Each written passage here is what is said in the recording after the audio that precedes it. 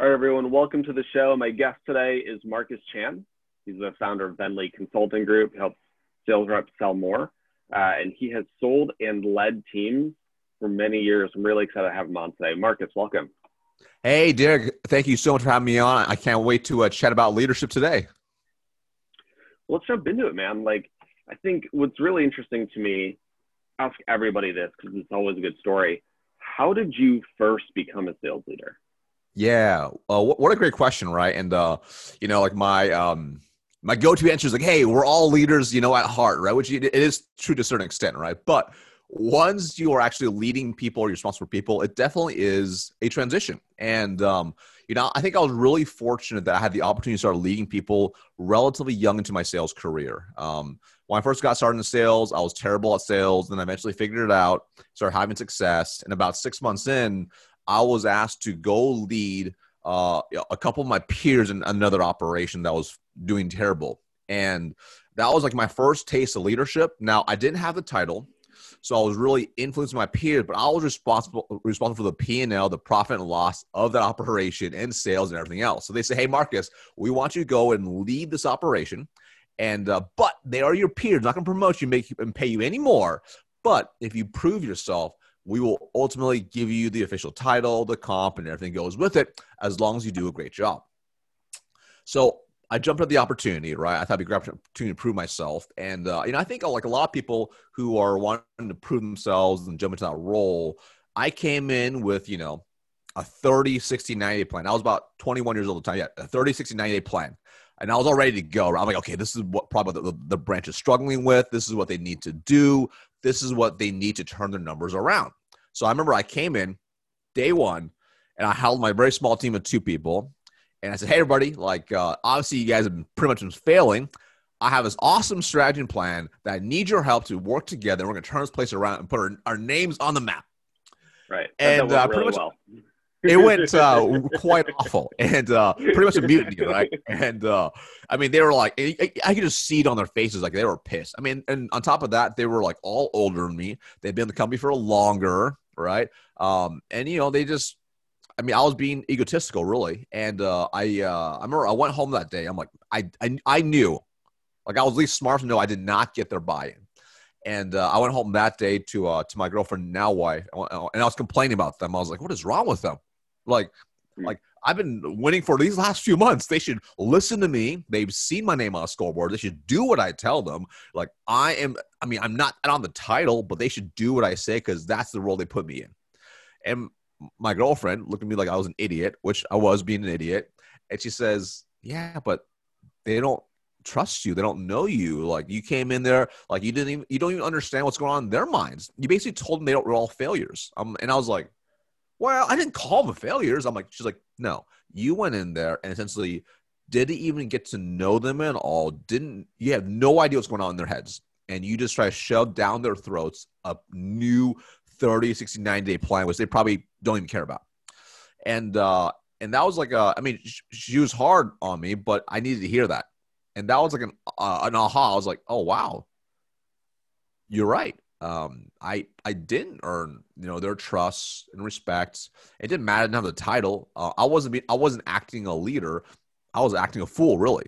And that was a really big aha. And I remember I went the next day and I sat each one down individually and I apologized. And I said, hey, listen, I made a really big mistake. Like I came in yesterday. I had this, I want to really impress our boss. I want to get promoted. I want to do all these things, but that wasn't fair of me to come in here and make a lot of assumptions and try to convince you guys to do what I want to do. That wasn't the right way. And I'm really sorry. And it was interesting. Just in that moment, it was for each of the only 2 reps. Those 2 reps, they were like, it was almost like a sigh of relief. They're like, okay, all right. And that was like the first sign of buy-in, right? And that was my first taste of really getting into that type of leadership role. And that was a real hard lesson for me to learn. And, I learned a lot of lessons along the way, but really fortunate to start working with them, collaborating with them, building strategies together and executing and working with them. And fortunately, over the next 6 months, we were able to turn the operation around and become number one as a team after that, and brought all their numbers up too. So that was a really huge lesson, and I'm really glad I made a mistake, because if I did make that mistake, I probably would have had turnover. If I didn't realize that, they probably would have quit on me. I probably would have been understaffed. I probably been in an even worse situation, because there's no way I was going to be able to hit those goals they had set for me by myself. There's no way. Why do you think apologizing worked to help get them to start buying into you? Yeah. Well, what was interesting is I didn't think about it as getting them to buy into me. I just felt awful as a human being.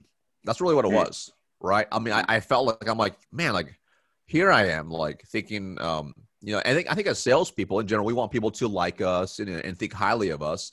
So to have like my reputation, I felt tarnished because I made a big mistake. I was like, I'm a bozo. Like, I might be confident, but like, my goal is not to be egotistical. Like, I'm at least smart enough to know I can own my mistakes. And so it's one of the pieces of advice I got years ago, or a couple years before then, was from one of my early bosses. And he said, hey, Marcus, and whatever you do in life, he said, treat everyone like they're going to be your boss one day, because they might. And I realized really in that whole moment, I was not doing that. I was not acting upon his advice he gave me years ago. And I felt the only right thing to do was it wasn't about justifying. I couldn't go in there and try to justify my plan. I was like, I just need to like I felt bad. I felt really bad. I'm like, I'm just going to go and apologize. Like when I feel bad about something, if I know I did something wrong, like I can't just like, ho-hum, sleep under the rug. So I went and I apologized, because that was the right human thing to do. And I think as a result of that, they got to see, number one, me being vulnerable and real. They got to see a side of me they never saw before, because all they saw before that, because, we would interact at these awards dinners every night. All they would see is me getting awards. So in their mind, this is why they told me a little bit later, I didn't realize they had built a perception about me that I had no idea about. Like in their mind, because they saw how regimented, how focused, and how I execute and I put the work in. They're like, this dude's a machine. Like, he's going to come in here. He's going to work 80, 90 hours a week. He's going to expect us to do the exact same thing. He's going to basically be a dictator in his leadership style. I didn't realize that was what they perceived of me at the time. And you came in and you kind of reinforced that with your plan, right? 100%. I 100% reinforced all their fears on my first day, And of course, that's why I had a mutiny. They're like, I knew it. Of course, Marcus is a bozo dictator, right? So by me just being authentic and real and showing, hey, listen, like all I care about is us looking good and winning. And I want to win. I want you guys to win. And I can't do it without you. And I'm really sorry that was my fault. Just them and being authentic and real about it, and them seeing, like, I genuinely felt bad. They're like, oh, he is human. He's not a machine. And you know what? Okay, I get that. Okay, you know what? Like, okay. And that was the first step. That was like, it wasn't like the door swung wide open. They trusted me after that. That was like the door got unlocked. That was a key. It got unlocked. And then every single day, they started seeing my behaviors that gained their trust every single day. And it was stuff like, I always show up. I mean, and I'm not saying like every leader needs to work more hours, but like for me, I knew I had something to prove to them. So I got to the office before they did. Like, and we worked in this old building, so there's no heat overnight. So I get there early, turn the heat on so that the office is warm. They knew that because before they walk in the office is warm. I tidy up, make sure the office look the part. So when they came in, I had like a little bit of music going. They felt the vibe coming in, right? And that was really important. So stuff like that. Whatever I said, I did. Whatever I committed to them, I did. If they asked me for help for something, I made sure it got done.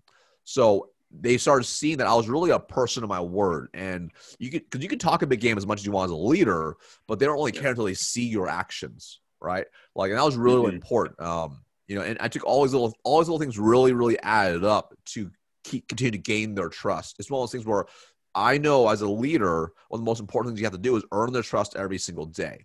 You can't take it for granted. And even though I didn't have the title at the time, that's been the mindset I've always had. So it's really that servant leadership, but really truly serve, not just saying it, but actually truly serving them in a whole new way. Because when you think of it that way, of actually serving your people and helping them and removing obstacles, helping them win, then they start winning.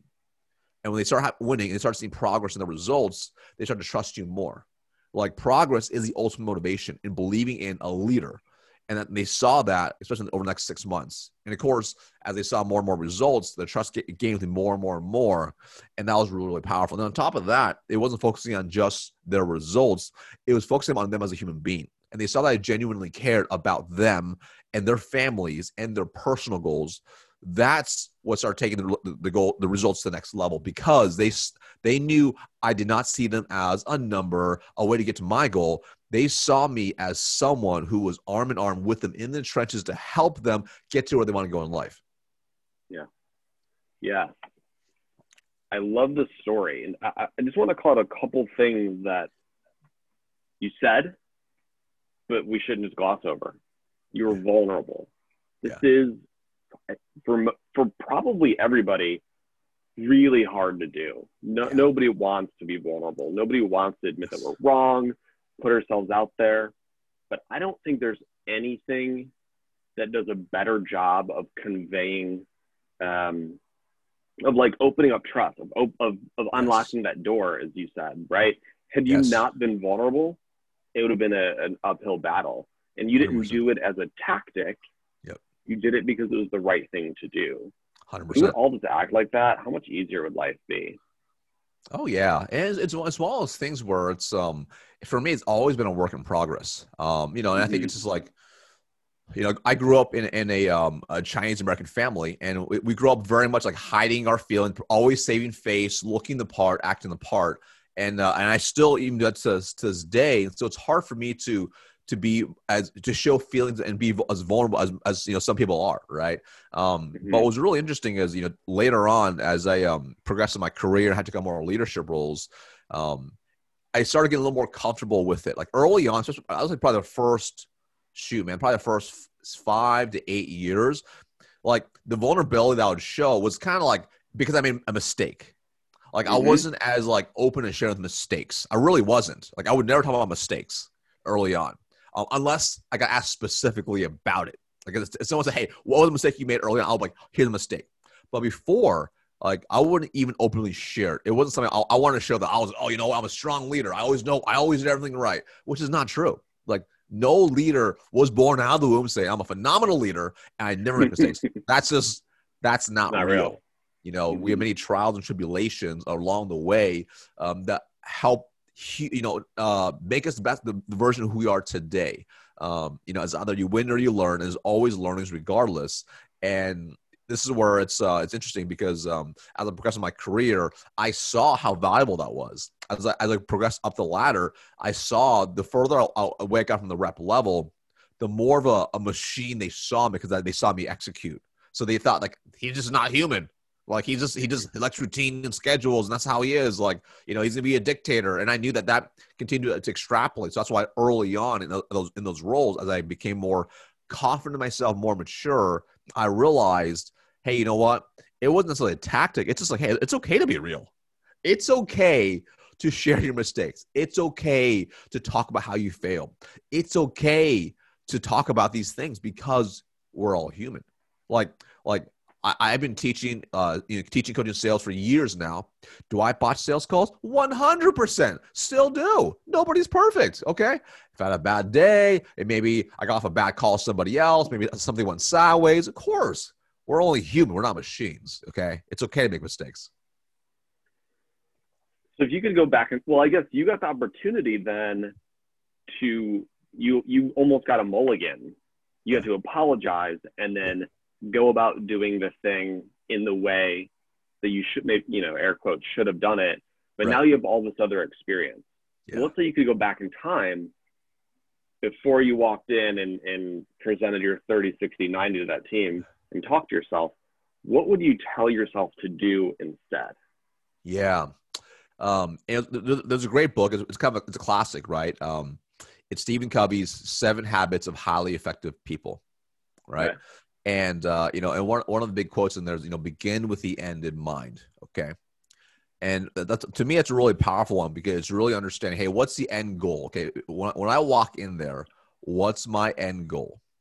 My end goal is to be able to influence in a positive way, not be a dictator, but influence in a positive way to people who do not know me and to help work together to achieve common goals, right? So the first thing is understanding that and just having that type of self-awareness, right? And then from there, it's going to be, okay, how can I go now and earn their trust and earn it every single day? And that's the first thing I would ask myself, right? But here's how I would actually, what I would do differently now, okay? Like, and the thing is, I'll tell you right now, I've been really fortunate now where I have taken over many rebuilds and been really fortunate to turn them around. And it's only because I've done so many rebuilds that I've learned how to do it this way, because it's only because I made the mistakes of going in with an iron fist, if you will, with a stupid plan that you can't even execute anyways, right? I did all those mistakes. So this is what I'll do the first day. The first day, I could redo it. I would take both those reps out to breakfast, okay, together, okay, outside the office, because number one, I need to make sure I put them in an environment they feel really, really comfortable. Number two, I would clearly state the objections I know they have about me, okay? Like, I know they're going to have some fears about me. And in my breakfast, I have to be really, really, this is where it's key, right? Because anytime you communicate anything, you need to have the 3 T's in mind. You have to have tact, tone, and timing, okay? So the timing here is good because I'm nailing up front. I'm neutralizing because the walls are up. I know that. Let's go out to breakfast. Let's talk about how we can work together as a team. We'll go to breakfast, and I'm gonna be really direct with them. Hey, you know what? Like, I just want to say I'll be very appreciative. Hey, I just want to say thanks, you guys, for the opportunity for us to work together. Like, I'm really excited about this opportunity, and I want to put your mind at ease up front. You might see me as a guy who is a machine and does these things, who's very regimented, but that's not the way. I don't expect you to be that way. Okay. Like, that's just not who I am. Okay. Like, I mean, like, you are you because you, that's what makes you great. I'm me. That's what makes me who I am. So my goal today for breakfast is let's just talk this out. And I want to get to know you all. Like, share with me, like, your background. What are you all about? Like, and just focus away from work about them personally, and then leave that into, from a work perspective, what are some of the challenges you've had? What are some of the struggles you've had? Right? How about you? Make sure both of them are bought in. How can I help support you and me together? How can I help you together? Right? And really, it's really 100% focused on them. It's really like a discovery call, if you will. Like, literally, I'm just uncovering what's important to them, what their goals are as a team, what their struggles are, and discussing how can we work together. And that's very, very powerful. Just that's the first thing I would do, right? Like, because it's also a unique situation where I wasn't their boss, right? Like, and I would say up front, like, I would also state this as well. I would say, hey, listen, I'm not your boss. Like, we're in this together. We're literally a team without a leader. So let's work together to win. Like, and that's how we can win together. Like, I'm not your boss. You're not my boss, but we represent each other. What you do is a reflection of me and vice versa, right? And understanding that, right? And just addressing it up front, and then from then, that's really the first thing, because you don't want to get too crazy to, like, here's how we're gonna make decisions. That's just making it more like casual, but hey, this is about us, and then I would start showing up by action, right? Because hopefully after that breakfast, they're like bought in. Mm-hmm. They're bought in, right? And then, like, bought into not me as a leader, but as a human being, right? And then from there, being able to go and start leading by example throughout the days to show them, like, I want to contribute to their success. I want to help them. And, even because you have to be very careful in that role. If I'm like, okay, hey, we're going to have a sales meeting every day this time, and we're going to do this, because I wasn't in that role quite yet, they're still not going to, they're going to be like, this is like, what are you doing? Like, you just went against, my actions have to match up to everything I said in that first meeting. And it builds off of there, right? And what's going to happen automatically is, once you start establishing yourself that you can be trusted, you're doing all the right things, you are automatically positioning yourself as a go-to person, leader in the office, even without a leader there or a title. So that's what I would do differently up front, is focus on that, gaining their human trust first, before we make any type of business changes or decisions. Cool. And so that was timing, tone, and what was the third thing? Tact, tone, and timing. The triple T's. tact. Okay. So your tact is got to be very key, like how you do it, right? Like it's kind of like if I was to do that kind of same scenario, but I'm like, I took the manager office and I sat them down, okay? And they sat across from me from a table. And that was like my tact of doing it. Well, even if my tone and timing are nails, they're like, you just moved into the manager office. You're saying we're in this together, but you're sitting in the manager's chair. Right. What are you doing? Right? Like, Right. what are you doing? You know? Nice. And then you, I believe you inevitably moved into managing managers. Was that at the same company or somewhere else, or can you talk about that experience?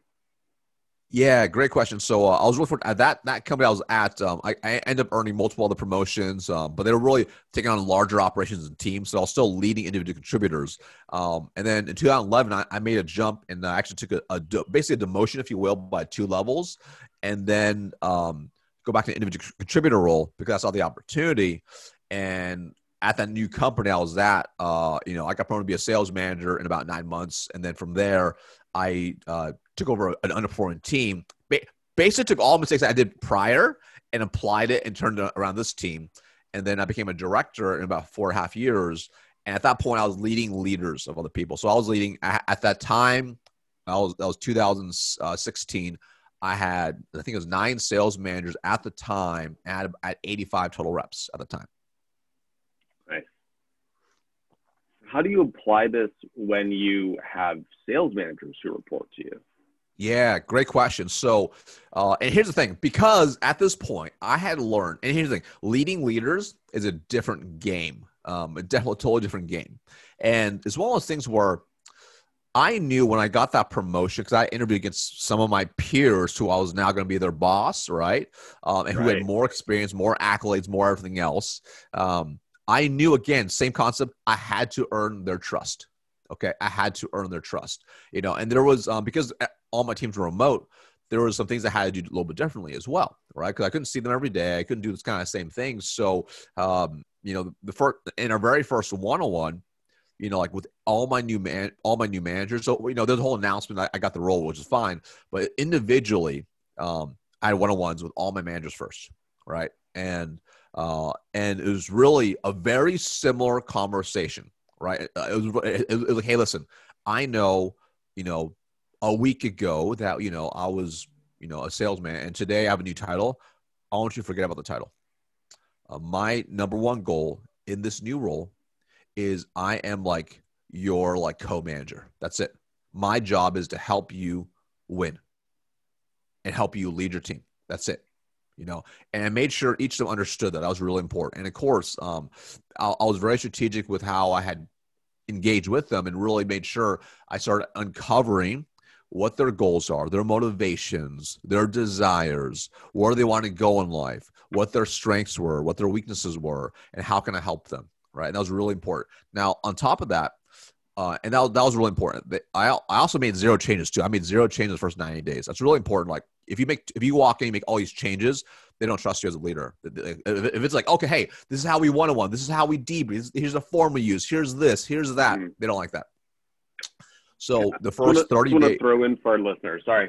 Yeah. The exception to that is if you have a turnaround or you're like basically starting the team from the ground up, right? Totally right. Totally right. Yeah.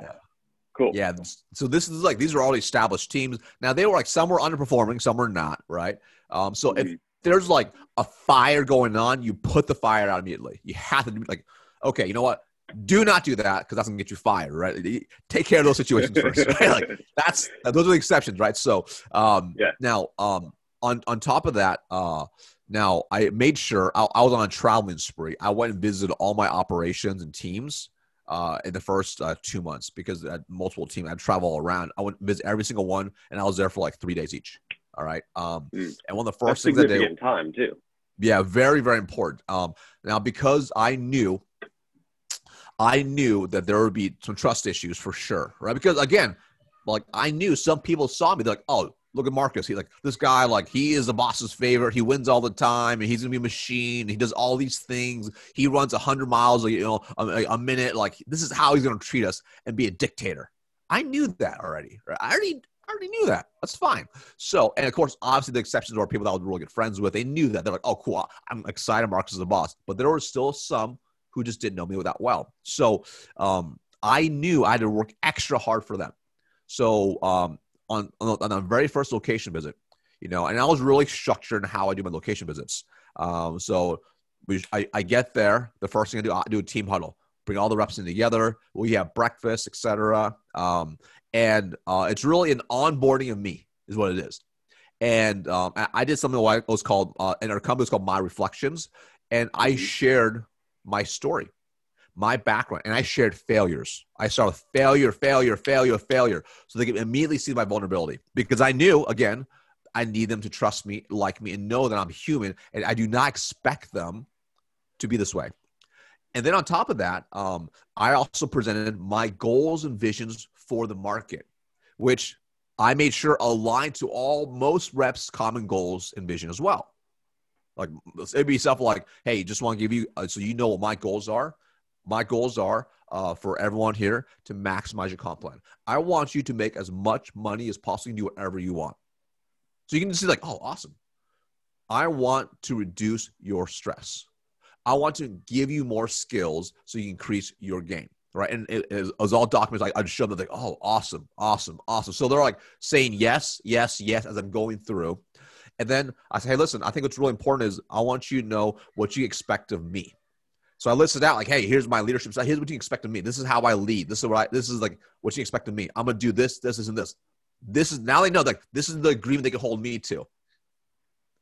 And then I went to say, hey, listen, but this is what I expect of you. Right? And they weren't anything crazy. It's like, hey, I expect you to give 100% every single day. I expect you to give me feedback. The good, the bad, the ugly. Okay? Like help me become better. I don't know. I can't read your mind. Right? So it was stuff like that. So they're like, oh, beautiful. Right? And I went through all of that. So at the end of the hour, they're like, okay, cool. Open Q&A as well. So I'm sharing my personal stories. I'm sharing my failures. I'm sharing what they expect of me, what I expect of them. So walking away, they know, hey, this is what Marcus is all about. This is what I expect of him. Now, that's just unlocking the door and opening the door a little bit. That's all it is, okay? Then I had one-on-ones every single rep. So I sat on every single rep. So every rep was between 8 to 10 reps per team. I sat on every single rep for 30 minutes. And just if they try to talk about business, I brought it away from business back to them. All I want to know is them, their family, who they are, their goals, their aspirations. That's all I focus on, right? And of course, I took notes and documented everything. Okay, really, really important. Now, on top of that, as some of the rest of the visit went on, usually that was day one. The next day, I would hold another meeting with the team, and I'd run a sales training, and that was really important. So I'd run a sales training with the team because I need the leader and the reps to know I actually know what I'm talking about. Right. So I would run a training, I would train them, and I'd role play. And I would be the salesperson. I'd role play and show them how it's done, and they would do it. Right. So walking away, they're like, okay, cool. We trust him as a person. He's good. He's a good human being. He's got the skills now. Then after that, I would get on the phones with them. I'll get on the phones with them. So now here I'm on the phones with them, making calls with them and helping them and coaching, guiding them. And then that rest of that day, and also the next day as well, I would get in the field 2 different reps and go run appointments. So now they're seeing like, okay, he's like, he actually knows what he's talking about. He's coaching, he's guiding, he's 100% invested in our success. And I'm not in the car just like sitting there taking notes. I'm sitting there helping, jumping in, tweaking, adjusting, letting them fail, coaching, guide, and supporting them, bringing them up. So they got to see all that live. And then each night I'll do a group dinner as well with the team for whoever can make it. I usually split them up the team. It's like more intimate. And we just talk zero business, just purely about them. So you notice there's a heavy focus on building that camaraderie and trust, right? Emotionally and logically. And that's why those 3 days are so vital from the very get-go. Because I need the leader to do that. Oh, I forgot to mention too. The Tuesday night, the first dinner I would have was actually with the sales leader and the spouse. That was really important. Oh, interesting. Very important. Yeah. And the reason is simply this. I know when that leader has a really tough day, from whether it's an employees, maybe I had a difficult conversation with them or whatever it's going to be. They're going to go and complain. I need the spouse to be on my side. So the spouse will be like, hey, like Marcus was tough on you because he needed it. Like you needed this because you're not performing, right? Like he's hard on you because he cares. So that was really important, right? And that's one of the strategies I utilized to help. I mean, I took our turnover down from, we were at 40, 50% to down to 17% a year. Okay. That's because it's strategies like this, right? So that was really vital to do that. And that was really powerful because the spouse really bought in. So what did you talk about at that dinner? It was all about them. I would say, hey, I get to know where they're from, their background, how they meet. I mean, I used at the point, I had a good idea about their kids. I could name drop their kids. So like, okay, cool. So Sadie's what about 5 years old? Is that right? Yeah, she is. Awesome. Like, does she play sports? What's she into? I'd share funny stories. I share pictures of my kids. Like it was just a human conversation, right? That's what it was. And of course, I always made sure, like, I'll give that spouse a ton of kudos, right? Because regardless of how they perform, there's still greatness within them, and they're probably doing some things really, really well. And I made sure that happened, right? So that was part of that strategy of the spouse. But that upfront earliness of doing these type of things really added up. Now, there were other things I did as well to gain the trust constantly, right? I mean, I did every week, I wrote handwritten notes to reps every single week. Okay. Not to all of them, only to all top performers. I mean, at the time, my team grew to 110 employees. And every Friday, I'll just write 5 to 10 handwritten notes to them just for whatever it was, performance, whatever I saw, and I mailed them out, right? And then this is a really key strategy I did. This really helped with the sales leader. Here's the thing. If you can serve your sales leaders super well, and your leadership style, and you train, develop, and help them, they will become a better leader for their people, right? So additional things I did as well is, I spent a lot of time training the leaders. Like our group calls the leaders. So every other week we had a leadership call with the sales leaders. Is an hour call. We only talked numbers for 5 minutes. That's only time. The other 55 minutes, if it even ran that long, was 100% focused on their development. Okay. And I only spoke for maybe 30% of that sales meeting, or for that meeting with the leaders. The other percentage was them sharing best practice. So I created this environment for my sales leaders where they could share openly ideas and best practice. If on location visit, I saw, you know what? I love the way you rent phones. This is brilliant. This simple thing. Can you share on our next week's call? And that was empowering for the sales leader. They felt really good. They got recognition. But on top of that, they became better at their job, being able to explain what they're doing.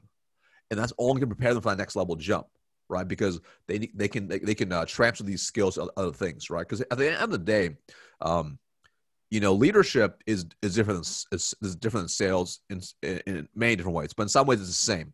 But leadership is a transfer of belief, right? And it's so key in every touch point with your leaders or your reps. You are helping them believe in themselves, in you, in the product, in the offer, in whatever. Because only when they have really high belief can they perform to the level they expect themselves. So that's why it was so key, all those little things, right? And sometimes they may not believe themselves, so they need someone like me or their spouse. So one of the things that I did as well, that was a super ninja move, if you will, right, was every quarter I wrote a thank you note to the spouse every quarter, mailed it to their house. And in that letter, I would thank the spouse for all their support and everything else. But on top of that, I would also include all the great things their spouse did. I'm like, Jessica had a phenomenal quarter as well. Super passionate, this and this as well. I don't know. And here's the thing. Like, I would get and I would include my personal cell on there as well. Like, I'm like, hey, if you have any questions, concerns, or anything, call or text me. So I'll get these calls and texts from spouses saying, wow, that was awesome. Thank you so much for that letter. Like, they would literally they would tell me that they would huddle the family and read. Like, they were like, I remember Kurt was one of my sales managers, and his wife Stephanie was like, literally, they had like 5 kids. Like, we huddle the family, we get the letter, and I read it to the kids because he never talks about work. Wow. So that's really powerful, right? Because here's the thing, right? Because as part of being a leader, you need to endear the hearts and minds of everyone in your network. And that's not just your direct reports or your reports below them, but also their families. So I focus a lot of energy into doing that. I'll give you an example, right? So I did something called I call the gratitude newsletter. So every 6 months, I would have my admin collect. I would email all the reps manager. I say, hey, listen, we've had another bang out quarter or bang out last 2 quarters. We killed it, whatever. Hey, listen, I know you all had a lot of great work success. I want to know, what did you do with your work success? Like, how did you utilize it? Did you get married? Did you have babies? Did you do whatever? Show me. Send me pictures. So I get flooded all these pictures of people getting married, spending time with family, giving away charity, buying new houses, buying new cars, whatever it was. It was these amazing pictures, celebrating birthdays, or just them just hanging out, family, just feeling good. So I all these pictures every 6 months, and I put them into a newsletter. And I'll put in this newsletter, and I'll just know, but hey, like, I also want to say, hey, listen, we had another bang out quarter. This is the results we got, which is actually irrelevant. The most important things are the pictures you see here. This is what people have achieved with the success they had at work. When they become the best versions of themselves at work, they become the best versions of themselves at home. And here you are. Thank you for all your support, ongoing support. Here's my cell. Call me if you need anything. Boom. And then we prettied it up. We mailed it to everyone's house. Right? This newsletter. Right? It wasn't digital. It was mailed out. So that way they got it, and they're going to put it on their fridge because it's got pictures on there, because people do that with holiday cards. So I was very strategic. I would do this right around Thanksgiving time. So the whole family's seen it. And I'll do it like another one during summertime as well, right? And the reason is to get more people coming over, et cetera, right? And the cool part is what happens is people see this type of stuff, and then they talk about it at home. They talk about it. So when they're having a tough day, that leader, that rep is having a tough day, they have a reminder of how good their situation is. Because oftentimes when you can have an attitude of gratitude, it transitions how you think. And when you do stuff like this helps transfer that belief it's possible. So even if you were an underperforming rep or manager, you see the picture just like, dang. The issue isn't the company. The issue isn't Marcus. It's right here in my own head and in my own heart. I can make this happen. Right. And that's how you start winning the hearts and minds of your people to get the results you want. And whether it's leading individual directly or leaders later. I did the same thing as a sales leader to individual contributors, but I scaled it at a bigger level too. Yeah, something like that would also remind them why they're doing what they're doing. Why am I going to go work hard today, even though it's the Friday before the 4th of July or whatever? Like, exactly right. Why am I going to chase down this extra deal today or at the end of the month or quarter? And yeah, it's very powerful. That's really powerful. Mm-hmm. Well, when you think about the 5 love languages, right? In general, a lot of salespeople, they have a certain level of words of affirmation, right, that they really appreciate. Mm-hmm. And stuff like that is very powerful. I mean, the sales rep job is very hard, okay? Whether you are a BDR, an SDR, an AE, full cycle, doesn't matter. It's a hard job. Like, you are generating something from nothing. And sometimes, as leaders, we can forget about how hard the job really is. And when you focus on just cracking the whip, you get a short-term result. But when you focus on winning the hearts and minds of your people, they will do more, way more than you ever believe, right? And then if you learn how to help tap into this discretionary effort, you will see them contribute as a greater level as a human being, serving the company in a greater level than before and doing more than just a number. They'll become leaders of leaders. And if you can learn how to do that as a skill, that's very powerful. And your teams will always perform, always. Dude, this is really good shit, man. I appreciate you coming on and sharing all this. It's tactical, right? It's tactical. Yeah. I did a thing. I wish I had done your newsletter.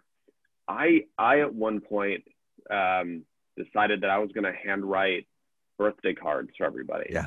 Yep. So I would write about these like fun cards, and then I would write a note about why I appreciated the person. And so on their birthday, I would give that to them. Yes. And then I also had congratulatory cards when people got promoted off my team. Yes. Or any kind of promotion, it would be like, boom, this is why I know you're going to be really successful in this role. Yes. Like, These are the things that I know about you. And I think the newsletter takes that to the next level for sure. Well, here's the thing, right? For those listening out there, you don't have to do a fancy newsletter. Because what I didn't mention to you was I did those same things as well. And one of the things I did, and my boss taught me this, and I thought this was really powerful. So he went when I got promoted to be a sales leader. I loved it. He went at a promotional announcement. He got it framed and he sent it to me. That was like, wow, I love that. Okay, so I started doing that. What he also did for me was anytime I had success or whatever, he would send me. He had the special stationery. It was like a nice card with just his name on there. So I know it was from his desk, and he would handwrite a nice note and send it to me. And I love those, right? And when I got promoted to be a sales manager, he got me a box of those. When I became a director, he got me another box of those. And I would blast through them, right? So as a director, even as a sales manager, anytime I rep did something really well or whatever, I would do the same thing. And as a director, it was really powerful, right? Because as you kind of ascend up the ladder, people kind of just disconnect you from the field a little bit. They're like, okay, right. he or she is too high now, whatever. I didn't want that. So I wanted to bring them close together. So I would write these notes as well, right, on these cards. That's how I did my notes. And the thing was really interesting is when I would travel, I would see their cubes pinned up all these notes. And they had to me, that was really powerful because they saw that, like, because at the time, the director before, they're like, he never did this. Like, you actually, like, we know it's hard to do that. Like it's kind of like a prospect knows when you do a handwritten note, that's hard. Like, it takes some work. So the reps on that too, they're like, wow, like, you took time to actually write these and send it to us, and you're consistent. Like, I was consistent with it. So they knew it wasn't like, oh, one quarter I did it. They know if they performed, they got positive affirmations from me, from whether it's from emails to handwritten notes to gratitude newsletter. I basically had all these systems in place designed to be in front of them, right, to help inspire them. Because I knew if they're having a tough day, and because I traveled there, I was only there maybe once a quarter, maybe twice a quarter. I'm like, I needed them to know I was always going to be top of mind with them. That was really important. Yeah. Yeah. And you make them feel important. 100%. Dale Carnegie's like, that's just what people want. Yeah. One super ninja hack thing I did as well is every quarter, in addition to that, I would set up 10-minute calls with every single employee so every single admin, every single installer, every single rep, 10 minutes, just me and them, one-on-one. Like, no manager, nobody else involved. And that call was 100% focused on them.